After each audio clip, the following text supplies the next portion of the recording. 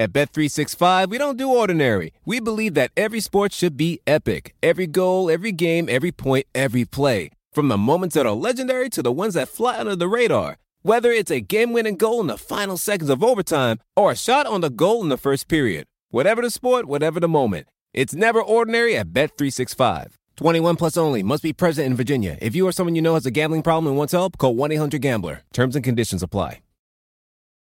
This episode is brought to you by Progressive. Most of you aren't just listening right now, you're multitasking. But what if you could also be saving money by switching to Progressive? Drivers who save by switching save nearly $750 on average, and auto customers qualify for an average of 7 discounts. So multitask right now. Get your quote now at Progressive.com. Progressive Casualty Insurance Company and affiliates, national average 12-month savings of $744 by new customers surveyed who saved with Progressive between June 2022 and May 2023. Potential savings will vary. Discounts not available in all states and situations. Pulling up to Mickey D's just for drinks? Oh yeah, that's me. Nothing extra, just perfection and a straw. Coming in hot for the coldest cups on the block. Because there are drinks. Then there are drinks from McDonald's. Mix things up with any size lemonade or sweet tea for $1.49. Perfect with our classic fries. Price and participation may vary. Cannot be combined with any other offer. Ba-da-ba-ba-ba. This, ability to scramble in the pocket, almost. It's almost not, it's like, you know how Ben Roethlisberger used to be. He was like Fred Flintstone running a little area. You talking about when he would bowl, his tippy-toe bowling? Is that what you're talking or about? Or that, or just, just when he's in the car, When he's in the car and his feet just go like this, right? To me, that's how Ben Roethlisberger used to shuffle his feet around the, got it? Yeah, thank you. That was very well done. Well done. That was a conversation we had last week about Ben Roethlisberger. Obviously, the comparisons to Fred Flintstone, there could be many. I think I saw that face they always use of me on Wilma. It flashed by. I think you were Wilma. Very quickly. Who was I? I couldn't see it either. I believe I might have been also one of the female characters there real quick.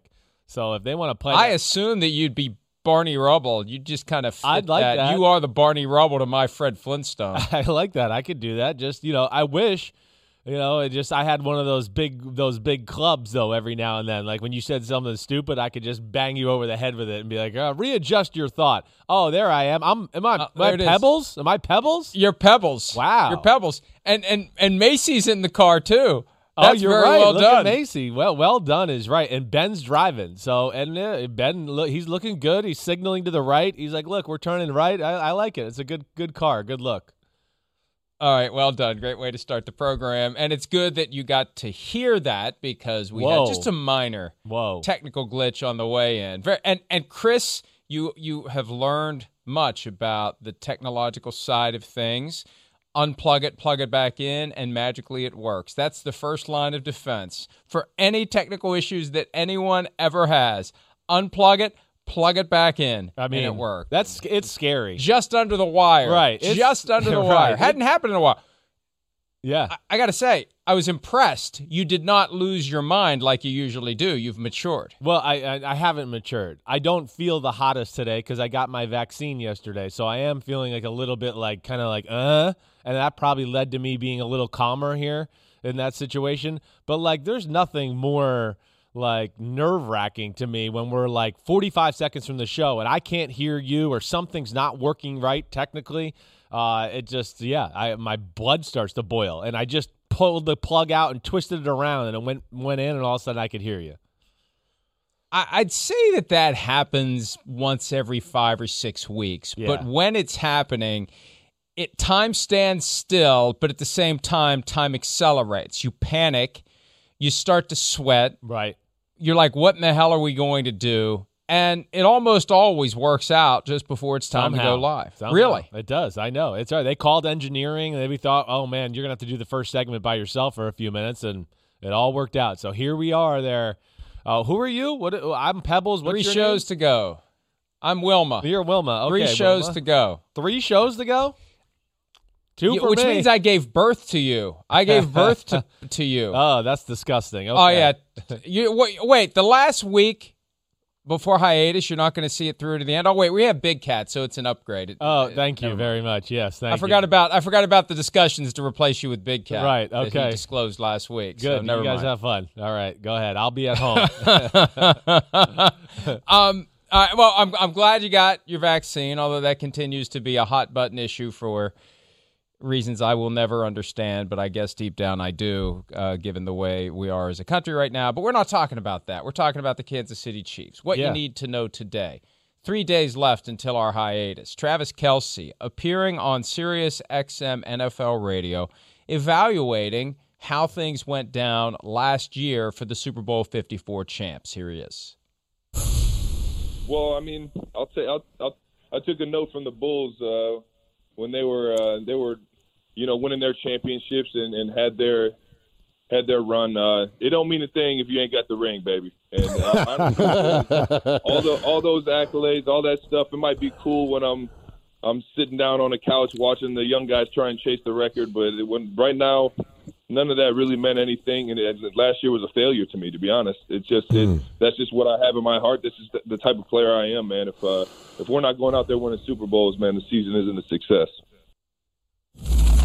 Hey, and that's a fair assessment when you consider the team that he's currently part of. He was there for a while before Patrick Mahomes. Once Patrick Mahomes arrives, everything changes. You're a Super Bowl contender every year, and if you don't win it, you are going to be upset. They were the better team. They were favored to win, but they were too banged up. They didn't react on the fly to the fact that they didn't have their top 2 tackles. They did a poor job of protecting Patrick Mahomes. Yeah. And they came up against Tom Brady, a guy who had been there 9 times before. There's value in that. And so the Chiefs have that hunger, that fire rekindled. There you go. So many people are thinking the Bucs are going to repeat. I mean, who knows? Maybe we'll see back-to-back conference champions, and it'll be like Bills Cowboys. That's the last time, isn't it? We saw the same teams get together in the Super Bowl in consecutive years. I feel like I'm missing one, but I don't think I am. No, I think that's it. I think Bills Cowboys is the last time we've had a repeat Super Bowl matchup for sure. Isn't that the only time that's ever happened? That's got to be the only time that's ever happened. I think. Again, I feel like I'm missing one. No, I think you're right. I'm pretty sure. Yeah, there's no. I mean, not back to back like that. You're right. That's the only one. It definitely is, and it's. They were Steelers Cowboys have gotten together 3 times, but consecutive, same year, same teams. Right. And it wouldn't surprise me if it happened. The Chiefs are going to have a harder road, I think, than the Buccaneers, but the Chiefs are more determined because they tried to get back to the top of the mountain and they failed. So this year, winning the Super Bowl is an improvement over what happened last year. For the Bucs, it's just, hey, go climb that same mountain you already climbed with, a bigger target on your back. But it doesn't surprise me. I talked to Travis Kelce during the season after one of their wins, and they viewed the loss to the Raiders as a disappointment, as a glitch, as something to learn from. And Kelce's attitude was, we don't plan on losing another game anytime soon. And the only game they lost other than the Super Bowl was a game that they didn't care about, Week 17 against the Chargers. Yeah, no, I mean, they have an incredible belief in themselves and a showmanship and just a competitive desire that makes them great. I mean, I think that's what's kind of unique about them. We've heard them, Chris Jones, we're going to win 6 Super Bowls. They have never shied away from, putting pressure on themselves or telling us their expectations. That's kind of what's cool about the Kansas City Chiefs. It's kind of, hey, we're here, we're awesome, we expect to win every game, and for the most part, they do. Yeah, they fell into a buzzsaw, and you explained it right about the Super Bowl. Bad, beat-up football team, bad game plan where they thought it was going to work the same way it did the first time around. That didn't work. So I would expect to see a motivated Kansas City Chiefs football team this year. They're going to be disappointed by the Super Bowl, but here's the big question. There's twofold to me here. There's one, like we've talked about maybe a few weeks ago when we said, are they going to be, maybe exhausted from being the marked man? You could have the Super Bowl hangover loss, that aspect of it. These long seasons they've had. It's an AFC championship game and 2 Super Bowls in a row. That's the thing where you look at negative. But the positive, Mike, to me at least here, to where you go, why I think they can answer the bell and get back to the big game or at least close to it? They had some turnover on the team. There's going to be some new guys there that are going to be hungry to be like, wait, I want to win here in Kansas City. That offensive line, what they did there, Jerron Reed. So there's going to be some new juice in the locker room that hasn't quite, had the benefit of being on this team and all the greatness about it. And I do think that could help them at least a little bit, motivate the locker room, and those guys, their excitement will rub off on the rest of the team because they're like, yeah, man, this is good. Yeah, you guys are excited. You should be. We're awesome. That could be a positive for them when all's said and done. No, I think you're absolutely right. Yeah. I've said time and again that one way to avoid complacency is to bring in guys who have 0 rings, and for them, hey, this is great. I'm with a team that is a contender. This is a hell of an opportunity for me, and I want to get my championship, and I want to be part of something special, and I want to play with Patrick Mahomes and everything that goes along with it. You knock off some of that rust that can develop when it's the same roster over and over again. You mentioned Travis Kelce saying last year they want to win 6. Or not Travis Kelce, it was Chris Jones. Right. Tyreek Hill has said something like that. Right. Here's the reality. If they're going to win 6, Chris Jones is going to be gone by the time they get probably to number 4, right? Tyreek Hill is going to be gone. The only guy that's going to get 6 rings is Patrick Mahomes, just like Tom Brady. Tom Brady got the 6 in New England. Nobody else got 6 in New England. That's how it's going to be. It's not going to be winning 6 out of 7 or 6 out of 8. And as I say that, I'm thinking, watch, it's going to happen. but that's just not. We saw last year that's not how it works. Too many things have to line up just right to win a Super Bowl. They're going to be in the conversation every year they have Patrick Mahomes. The question is, how many years can they thread the last needle and make it happen? And one thing about Super Bowl 55 that doesn't get discussed nearly as much as it should, that Britt Reed incident from Thursday night, 100%. That awful accident, right, and all the distraction that causes. Game changer. It's the son of the head coach of the team, 72 hours before kickoff. That had to have been a huge factor in just what seemed to be a Chiefs team that wasn't ready to answer the bell. Yeah, I agree. The beat-up factor, maybe a little complacency, and hey, we're the man. We've already beat this team. We're going to do it again. But the Britt Reed thing, is real. There's no doubt about that. I mean, imagine, you said it. It's the head coach's son. He's a coach on the football team. This happened. It was a horrible event. What do you think the Chiefs players were talking about in the locker room Friday and Saturday when they got in there? They weren't talking about the Super Bowl. They weren't talking about the game.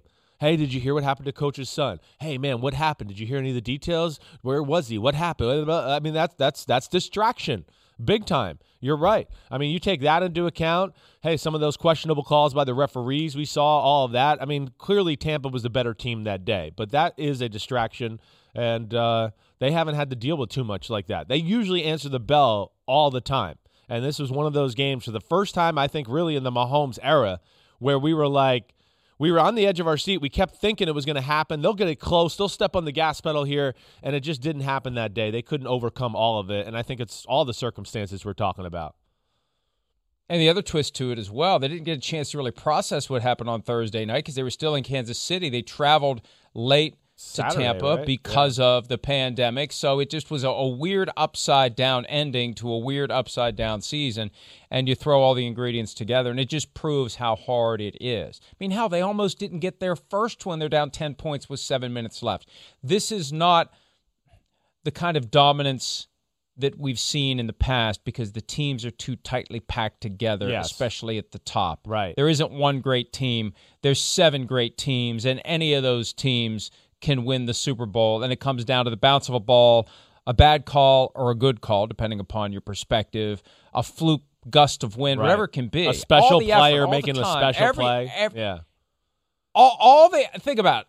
The effort that is put into everything that happens from the start of the season until the end of the season. The old Bill Parcells, this is why you lift all them weights. Yeah, right. All that work, all that effort, it comes down to some fluke that's completely out of your control. Yeah. No, it comes down to, you get in the biggest game of the year and you lose your starting left tackle and you lose another offensive lineman and your quarterback's playing on, 1 foot and dealing with that issue with the turf toe and all that. He can't play to his best ability.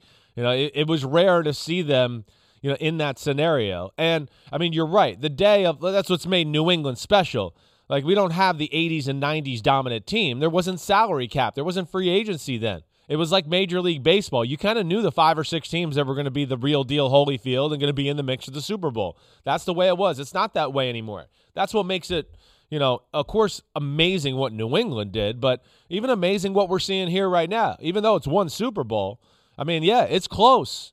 They've won some games where you could sit here and go, I don't know if they were really better than San Francisco. They might have got a lucky call, and they just had the best player on the field. That's the biggest thing. And he is the ultimate eraser or, gap filler, whatever you want to say. He is amazing at, if the game's close, you feel like Kansas City's going to win because 15's at quarterback, and he's just going to make the play to do it. And that's what makes them special and kind of fun too. Another item of adversity that the Chiefs have to deal with as they enter the slow time between the end of the offseason program and training camp, this Frank Clark arrest. Jeez. Second time since March on gun-related charges, and most recently, he's got an Uzi in a duffel bag that's open. I mean, first of all, if you feel compelled to have an Uzi, which is a clearly illegal weapon, but if for whatever reason you feel compelled to have an Uzi and it's in a duffel bag, just zip it shut so they don't see it when they look in. I mean, that's a simple tip. You don't have it in plain view so the cop, oh, there's an Uzi. An Uzi is a highly illegal weapon, a weapon of mass destruction. You pull that trigger and 50 people are dead. Who the hell needs an Uzi, Chris? I have no idea, Mike. It makes no sense to me at all. It doesn't, I mean, he's a guy that has a little bit of a checkered past, certainly, but, man, he's a good football player. He does a lot of good things for their football team. Is he a superstar pass rusher, in my opinion? No. But, like, a guy that you go is that next level down from a superstar, does everything pretty well. And to me, those are the things I just don't understand. I don't.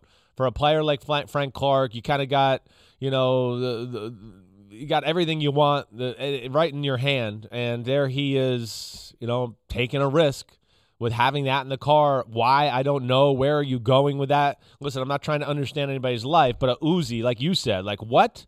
Are we going to get in like a major gunfight in the neighborhood? I don't know. It just seems a little much for me. And guys get arrested on gun charges all the time. And yeah. We see guilty pleas. We see reduced charges. We see slaps on the wrist for the most part. But this, to me, has a much graver feel to it because it is an Uzi. You typically only see Uzis in the movies. Yeah. You don't see somebody walking around with an Uzi. It is a felony.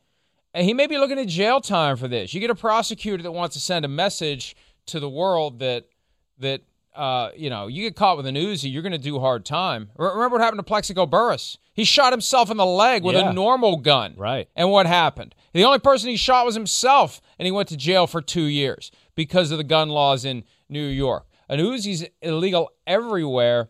And, this is what people think that those who have fame and notoriety get a pass when they find themselves in the gears of the criminal justice system. No way. Oftentimes prosecutors say, hey, this is a way to send the loudest message as sea to shining sea about what behavior is accepted. We're going to throw the book at this celebrity because the trial's going to get covered and the sentence is going to get covered and everybody's going to know don't mess around, even though we don't have the resources to catch everybody who messes around this way. We want to scare people into not doing it, and a high-profile prosecution like this will do it. The league's got personal conduct policy, a weapons policy, and it just feels to me like a bigger deal than any time. There was the defensive back from the Saints. He got arrested in Cleveland. Marshawn Lattimore. The guy who's on Marshawn Lattimore, right. The guy in his option year. That had a different feel to it. Yes.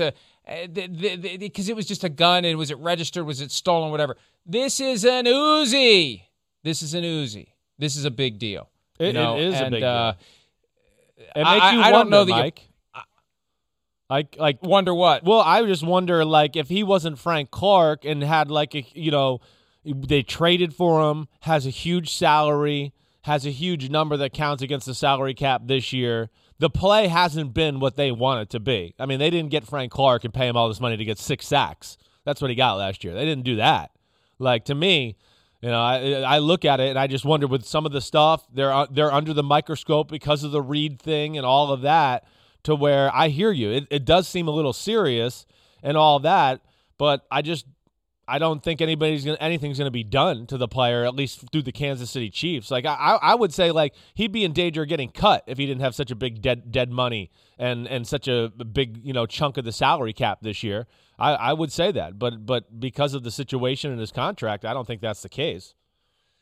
Yeah, I'm doing the math here real quick. He's up near $20 million if they would cut him, and he's got $18.5 million base salary this year that's guaranteed for skill, injury, and cap. They could try to find a way around that. They could try to invalidate and void the guarantee, but I think they probably just go forward. Yeah. And wait and see what the legal system does, wait and see what the league does, because financially their hands are tied here. And this is the deal they did when they made that trade and they signed him to that long-term contract. He had that issue in college that ended up being a problem, and it created a ton of controversy. Yeah. Seahawks, if you remember that, when he was a second-round pick. Yeah. So they knew what they knew. Look, I can't say that they reasonably should have foreseen he'd get arrested with an Uzi, but they knew when they traded for him that this is a guy who had some off-field stuff that could rear its ugly head at some point in the future. They can't say they didn't know that. No, they've been a team that's been willing to take those chances. That is part of what Kansas City is.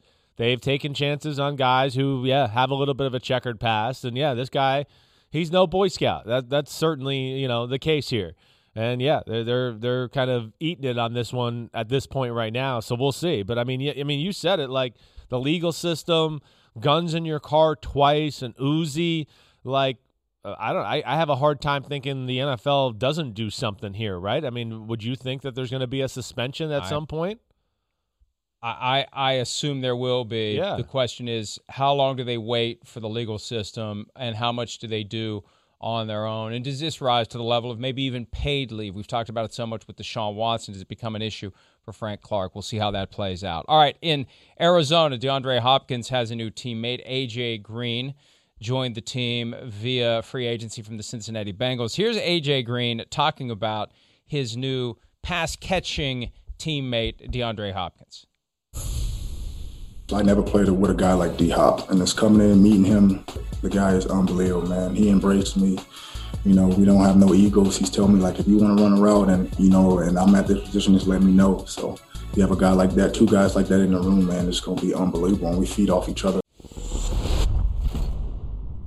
There's no denying and there's no doubting the skills and abilities of DeAndre Hopkins. The irony in that comment is the presumption that A.J. Green is still A.J. Green. That's it. That's the question everyone has. And maybe he is.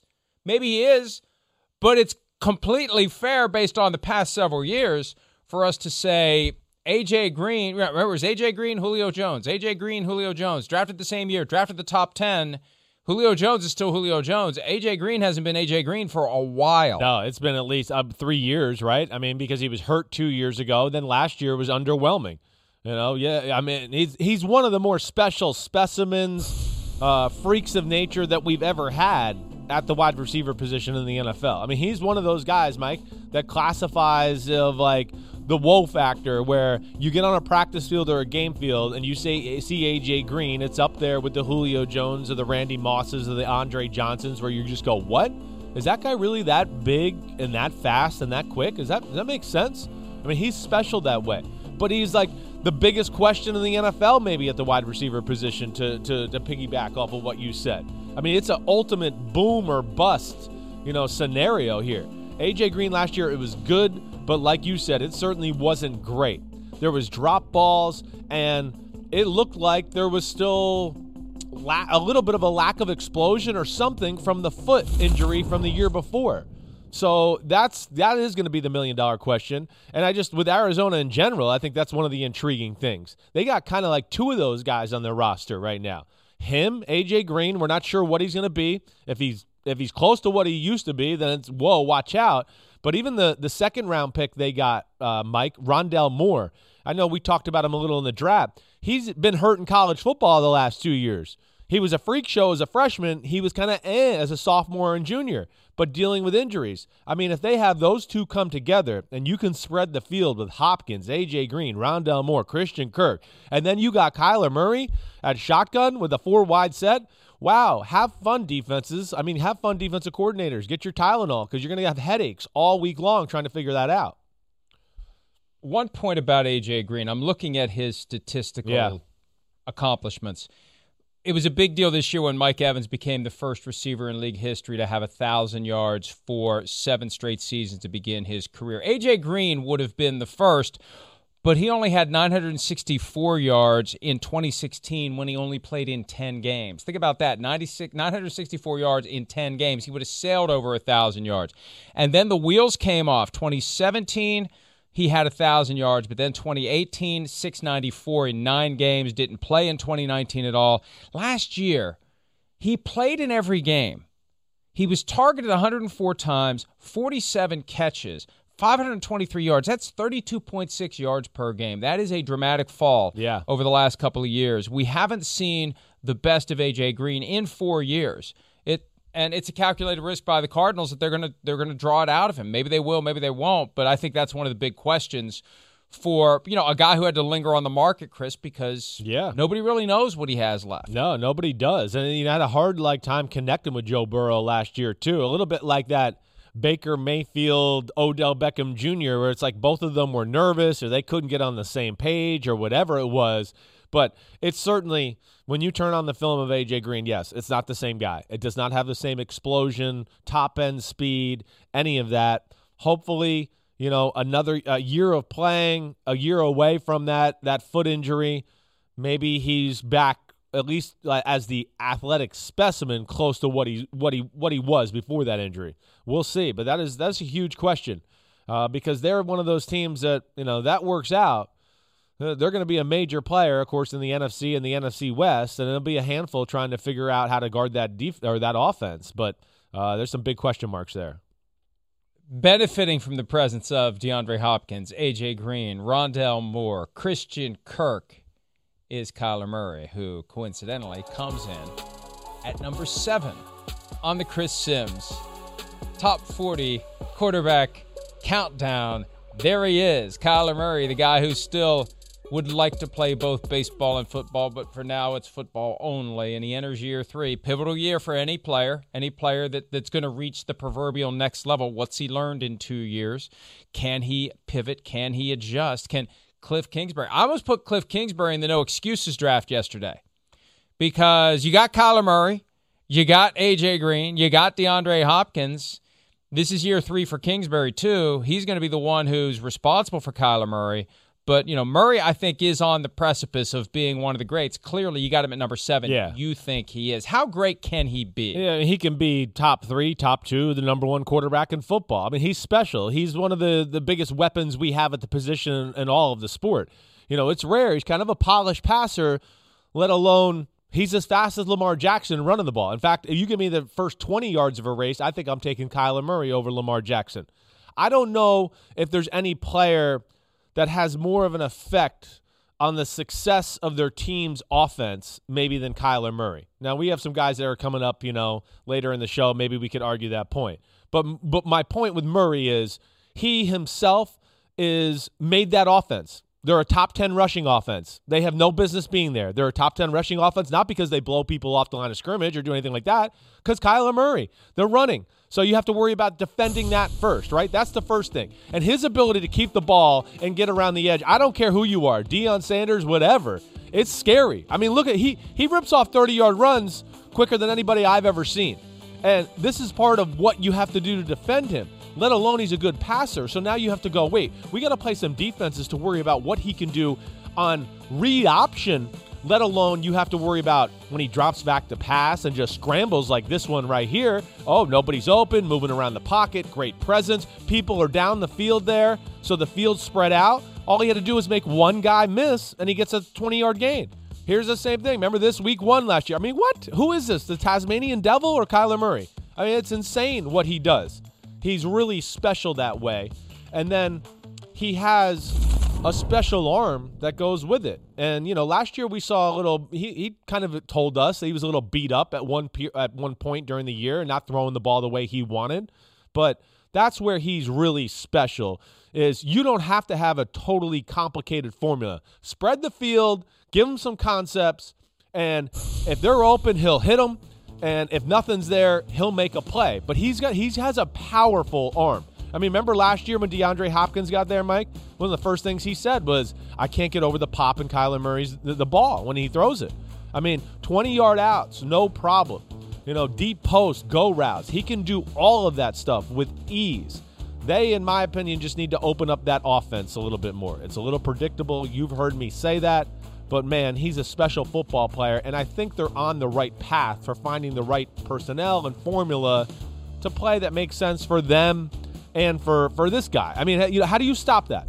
Running to the left, awkward Patrick Mahomes type throw. He recognizes the defender's not looking, so he could throw the ball because he knows that guy's not going to be able to play the ball, and he puts it in the perfect spot. Really, really special talent and really well-rounded in just about all aspects of his game. His only negative, Mike, is his size at times. That affects him in the pocket with seeing people, and every now and then he misses a guy open down the middle of the field because he can't see it because of his size. Well, and also he's prone to getting injured if he gets hit. And we had seen a lot of instances over the first 2 years of his career where he very adeptly and adroitly and intelligently avoids contact and resists that temptation to try to squeeze out another couple yards. I don't know how many times I've seen that move that he does where he squirts out of the pocket, gets down the left sideline, runs, and then just as the defender is closing in, steps out of bounds. Yeah. Knows how to do it, knows when to slide. Slides sideways, slides backways, slides whatever he has to do. It's smart. And what happened last year? He got hit, he got hurt, and it threw everything off kilter for the Arizona Cardinals. He talked about that recently. Yeah. When his shoulder was messed up and he was more hesitant to run, they didn't have the passing attack. No. That they could take advantage of. And that was kind of a little shot, a little bit of a shot at Cliff. Not much of one. Didn't raise it at the time, but it's kind of crystallizing now. When you're saying, hey, you take away my ability to run and we got to throw and we can't, well, it's not because Kyler Murray can't throw it. That's right. That's for damn sure. That's right. It's because they aren't drawing up the plays to let him throw it. That's it, Mike. That to me, and Kingsbury still getting used to the NFL. He's made strides in each year as far as I went, the offense got a little bit better, but there does have to be more.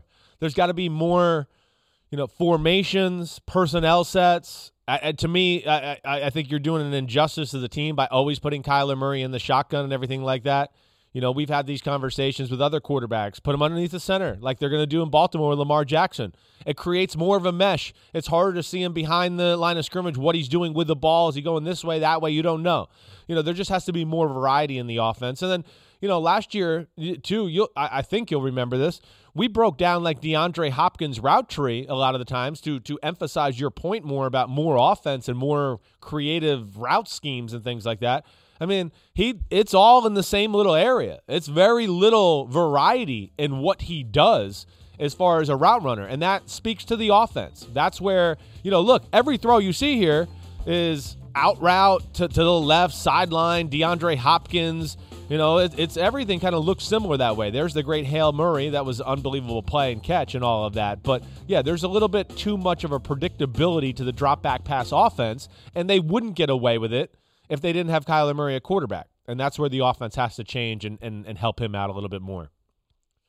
They didn't handle that moment well. They were 2-6 after that game. Right. 2-6. From 6-3 to 2-5, excuse me. I want to get my facts straight. 2-5 over the final 7 after that game. It's almost like that was the crowning moment of their season. We've arrived, we're here, and it all just kind of fell apart after that. The injury had something to do with it. The short week turnaround with the Seahawks, that's when the injury first became obvious. Right. He had told us he'd already injured that shoulder, but it really caught up with him that night. And look at that, the last 7 games. A major drop in passing, an obvious and clear drop in rushing from 67 yards per game all the way down to 30.7, 10 rushing touchdowns down to 1. They'd use him in goal line situations around the ball, not like Cam Newton, slam into the line or go up and over. Right. Just squirt out, and no one can catch you. And, Chris, that's got to make it hard for Cliff Kingsbury to even have the incentive to develop the full and complete offense because you don't need it. There's a little of a Mahomes quality there where, okay, well, this is the play, but yeah, no doubt. You're right. He'll make it work. You're right. Yeah. We don't need to have a bunch of fancy schmancy plays in our playbook. We got Kyler Murray. Yeah, there is part of that for sure. You just have to do it the right way to where it doesn't have to be overly complicated. You just got to do it in a way that really stresses the defense and really puts them in a bind. And I think that's the big thing. And they just have to find that right formula for Kyler Murray and whatever that is. But I don't think there's any doubt. He's a special football player. He can do everything that we talk about all the time, whether it's he takes advantage of what the offense has there, but like you say all the time too, play breaks down or team's bad or whatever, he can make it all happen. He can make chicken salad out of chicken you-know-what a lot. He really can. So no, I don't know what you're referring to. Yeah, I know. Well, I'll say it if you don't. I'm not familiar with that term. But yeah, that's where he's a special quarterback, and really the value of him, and again, the stats can't really quantify how great he is. Yeah, the passing numbers are good. 819 yards rushing, right? 11 touchdowns to go along with that. The pressure he puts on a defense, and like I said, if they could just grow the offense or find a few more ways to stress defenses out, make the game a little easier for Kyler Murray, Arizona could be a handful this year for the NFC West and the NFC. And they have one more season during which they can enjoy the reduced relative to a franchise quarterback on a second contract pay that Kyler Murray gets. After this year, it's going to be time for Michael Bidwell to come up with the big money for Kyler Murray. I suspect he's not going to want to wait around for after 4 years or 5 years to get his financial reward. And Chris, look, I'm calling it now. Yeah. If they don't make the playoffs this year with Kyler Murray, they're going to have a new coach next year. I would bet that. And it's not an indictment of Cliff Kingsbury as much as it's a recognition of how the Cardinals have handled their business. And I remember when I used to get the Record and Fact book. Remember we had fun with Mad Dog about that at the Super Bowl, the little foam book that they print. And for every team, there's 3-4 pages of information, and it shows for every franchise their history of coaches. And for the Cardinals, that column goes on and on and on and on. I mean, they chew them up and they spit them out, and they are not patient with their head coaches. And I think 3 years of no playoffs for Cliff Kingsbury, it's going to be a far different experience than 3 years of no playoffs for John Gruden. Yeah, it is. I think you said it already. The no-excuse draft, those type of things. Hey, they've done some good things in free agency. We'll see if some of these draft picks work out. I mean, their first-rounder, Zaven Collins, he just got in trouble for speeding in a car or whatever else. But, they've certainly improved the team. So they're definitely going to put a little bit more pressure on Cliff Kingsbury and to see what he can do with them as a football team. It's a tough division. I don't know. I don't know if I could sit here right now and pick them to go to the NFC playoffs with that division they're in right now. I kind of got to see it to believe it, I think. They could be improved significantly over last year and still finish in fourth place in that division. It's unfortunate that they're stuck there, but they are. Let's take a break. I mentioned Kyler Murray has 1 year to go until he's eligible to get paid. The next quarterback on Chris's list is eligible now, and maybe at any given moment he's going to get his financial reward. We'll tell you number 6 on the Chris Simms Top 40 Quarterback Countdown right after this. Quaker has been a trusted name in breakfast for over 145 years, which means they've been milling oats since before the invention of the zipper, the stop sign, and the ballpoint pen. And while a lot of things have changed since then, some things have stayed the same, like the great taste and quality of Quaker oats. Quaker has something for everyone, like old-fashioned and quick oats, great for cooking and baking, or instant oatmeal in different flavors and varieties, whether it's lower sugar or added protein or fiber. Quaker oats can satisfy the whole family. There's even Quaker Fruit Fusion, with real fruit pieces, added vitamins, and no artificial colors for a bold start to a bold morning. Quaker, getting up to some good since 1877. Look for Quaker Oats in your local grocery store.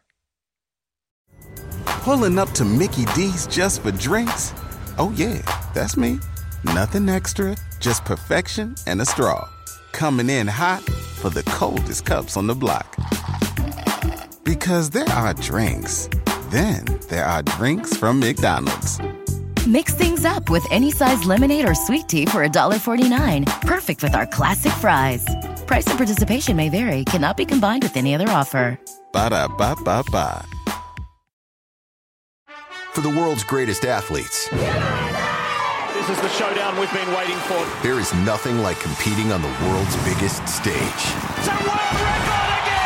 Gold for the United States! Unbelievable! And when that stage is Paris, anything can happen. I have never seen anything like this. How about that? An Olympics unlike any other. What a performance! The Paris Olympics, this summer on NBC and streaming on Peacock.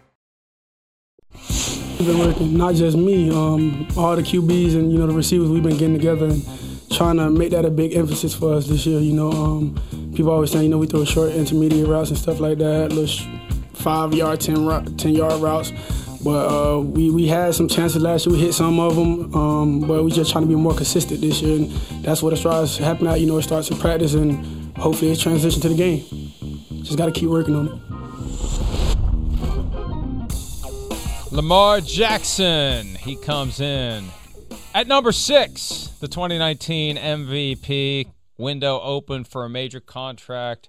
That could come at any time. Lamar Jackson going to be a fixture in Baltimore, presumably for years to come, Chris, health permitting. And I remember when they put him on the field in his rookie year, replacing Joe Flacco with Lamar Jackson. Some were very skeptical and thought, this is going to be fun while it lasts, and it's not going to last because he's not going to stay healthy. And he's shown that style of play works. They've built the offense around him. He runs it. He throws it. I think they're trying to transition to the point where he throws it a little bit more.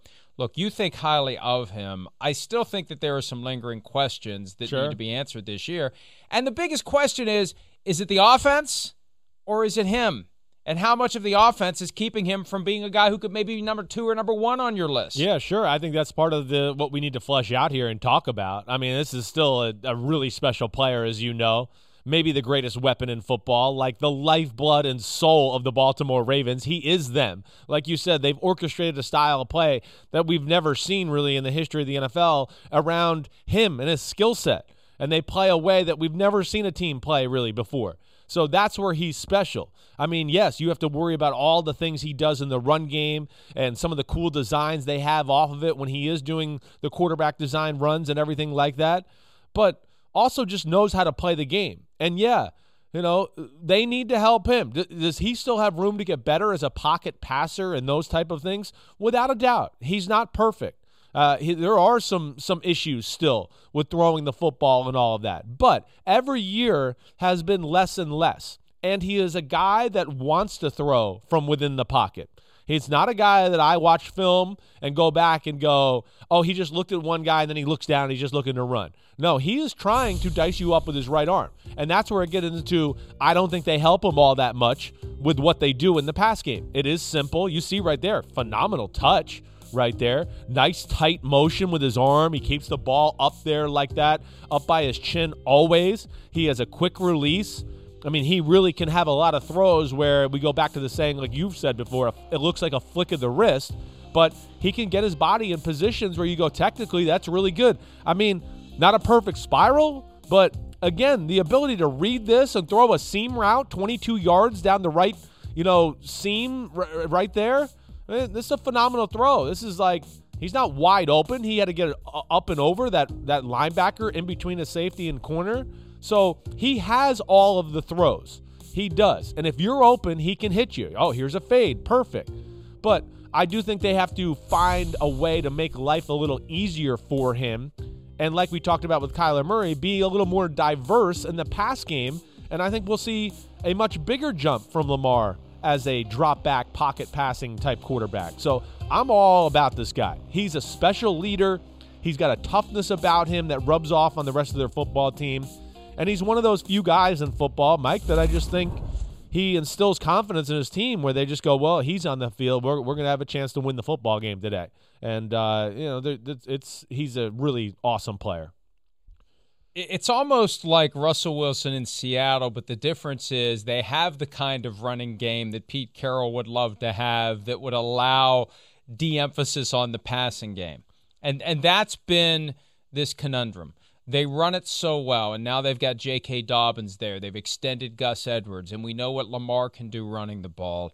How do you properly mix over the course of a 60-minute game where you get, 60, 70 snaps? How do you properly mix your pass and your run? And how do you grow and develop your quarterback as a passer if you have such a robust and compelling and effective running game? That's the challenge for this team.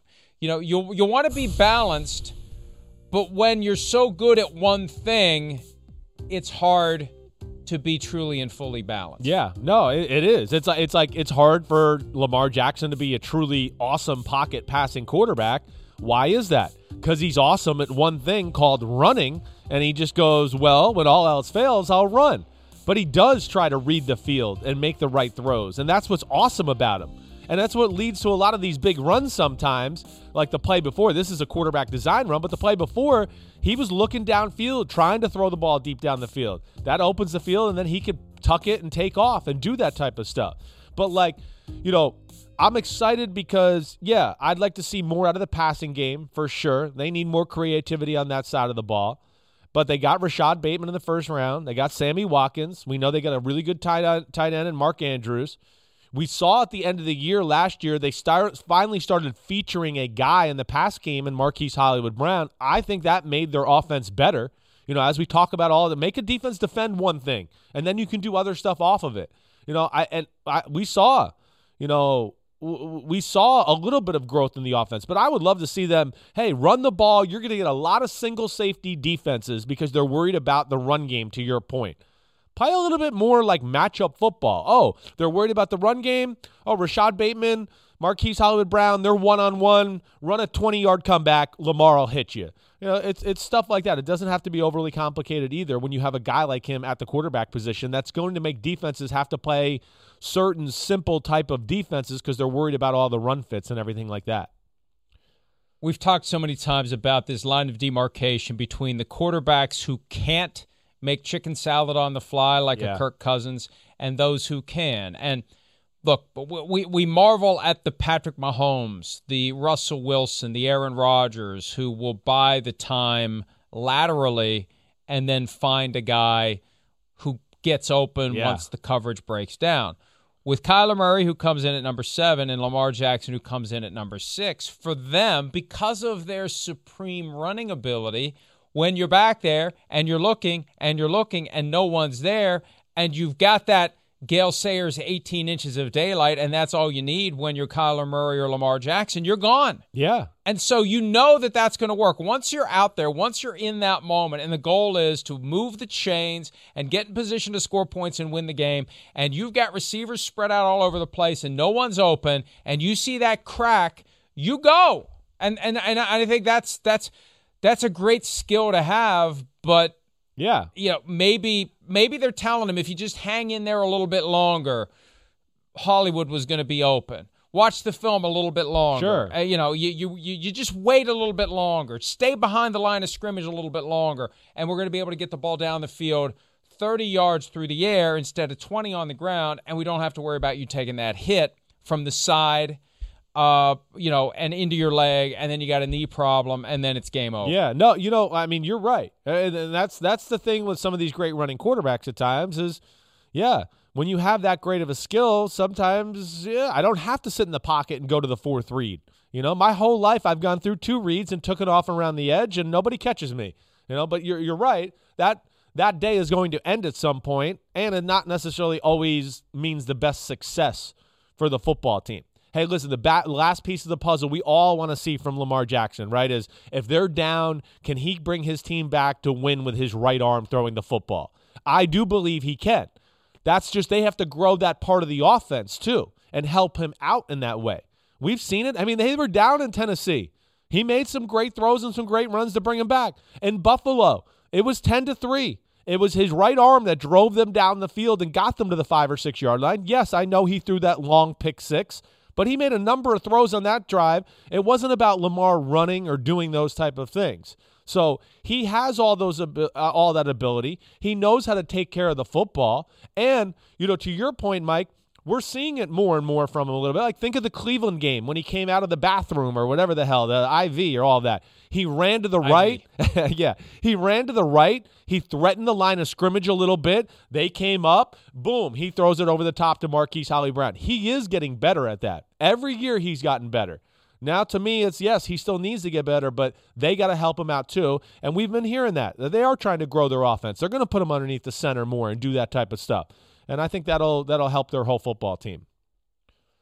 I just remember seeing that video as he went to the locker room. We've all done that walk at one time or another, but it was I know. His walk was more like, man, my legs and everything are cramping the hell up. I think it was more of that, but it did look the other way, yes.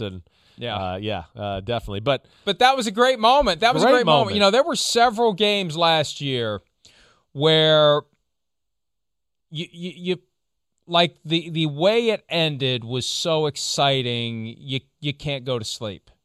Do you go through that? Definitely. Where you know it's a night game and it's like that was great and you just want to stay up and you want to watch and you want to it was awesome. There were so many games like that last year. Yeah, definitely. It's like, well, he's the kind of guy that when you get done watching them or the Ravens or anything like that, like, yeah, it's a fun watch. I mean, the defense tries to kill people. The offense is fun to watch and lots of huge plays and things like that. So, yeah, when they're on a Sunday or Monday night, yeah, they're a team that is easy to respect and like because they're tough. There's no nonsense. They got some personality. They're not robots in interviews. And a lot of that is because of Lamar and, of course, John Harbaugh having the vision to play this style of football and everything like that. We haven't seen a team ever do this. And I know they haven't got to the Super Bowl, but we've never seen a team just go all in, running quarterback. We're going to play this way. And it's led to a lot of success. Not the success they want, but it's still been a pretty damn good 3-year run we've had so far with Lamar Jackson. It's going to be very interesting to see what kind of a deal they work out for Lamar Jackson's second contract, what kind of protections they have against injury, and what kind of enhancements he can get without the assistance of a traditional agent. One of the games last season that was one of those you're excited when it's over was Miami at the Raiders. One of the guys playing for the Raiders now has the most popular jersey in the NFL when it comes to online sales because of an announcement that was made earlier this week. We'll get into that when PFT Live continues right after this.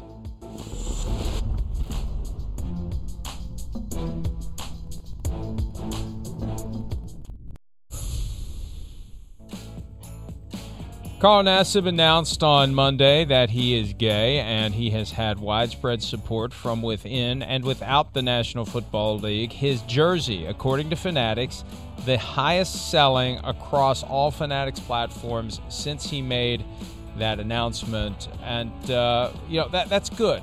It just shows you the impact. It shows you the message. It shows you the pride that people feel from him and the positive impact it can make on the lives of others who are wrestling with. And, I've heard from some people, and because I've said, look, the NFL is 50 years behind the rest of society, and everywhere else it's easy. I heard from a couple people said it's really not easy. It's not as easy as you think. There are still pockets. Definitely. That's what I hope I was trying to explain yesterday. You still dread letting people know who you are because of how they're going to react. And it's a shame that that's the case, but I guess I'm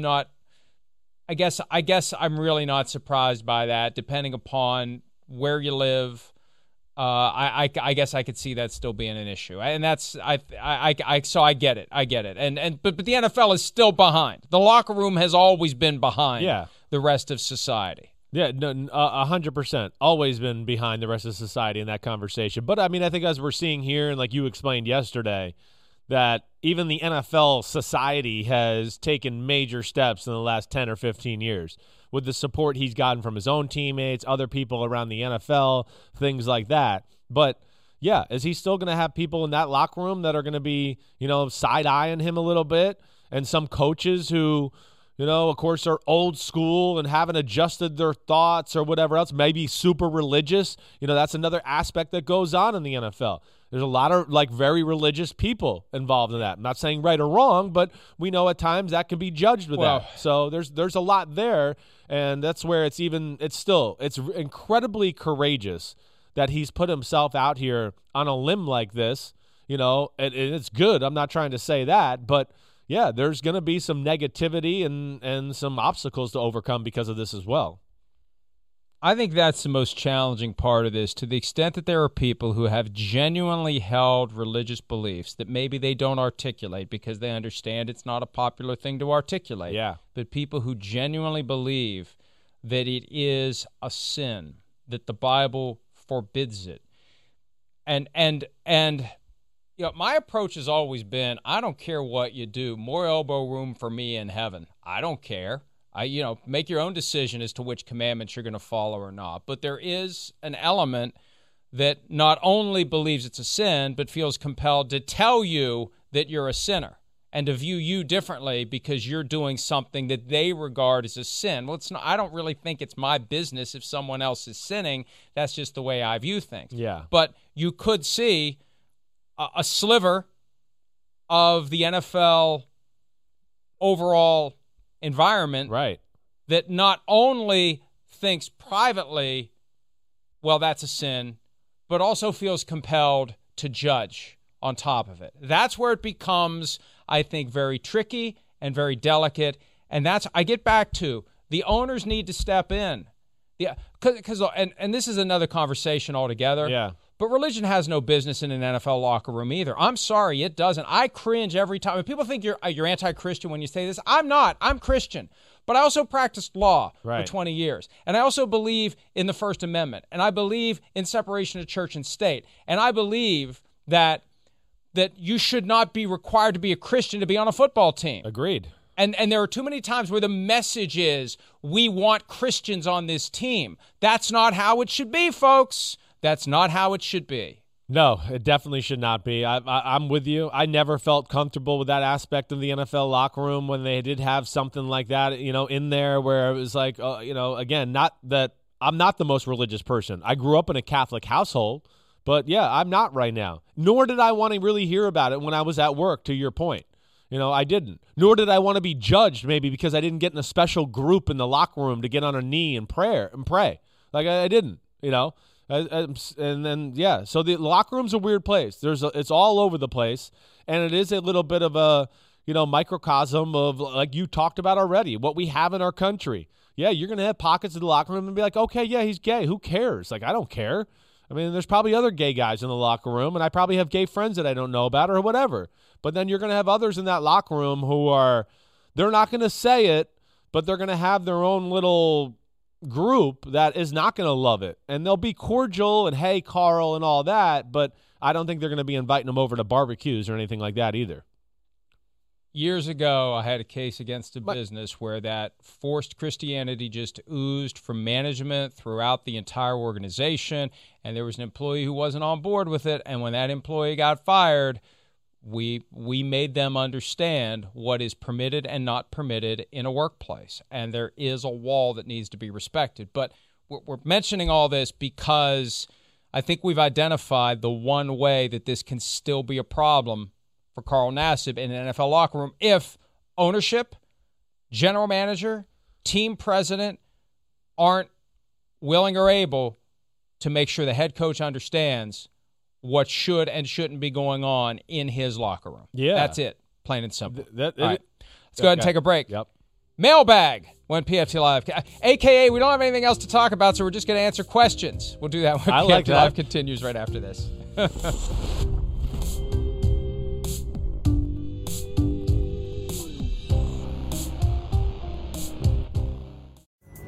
Pulling up to Mickey D's just for drinks? Oh yeah, that's me. Nothing extra, just perfection and a straw. Coming in hot for the coldest cups on the block. Because there are drinks. Then there are drinks from McDonald's. Mix things up with any size lemonade or sweet tea for $1.49. Perfect with our classic fries. Price and participation may vary. Cannot be combined with any other offer. Ba-da-ba-ba-ba.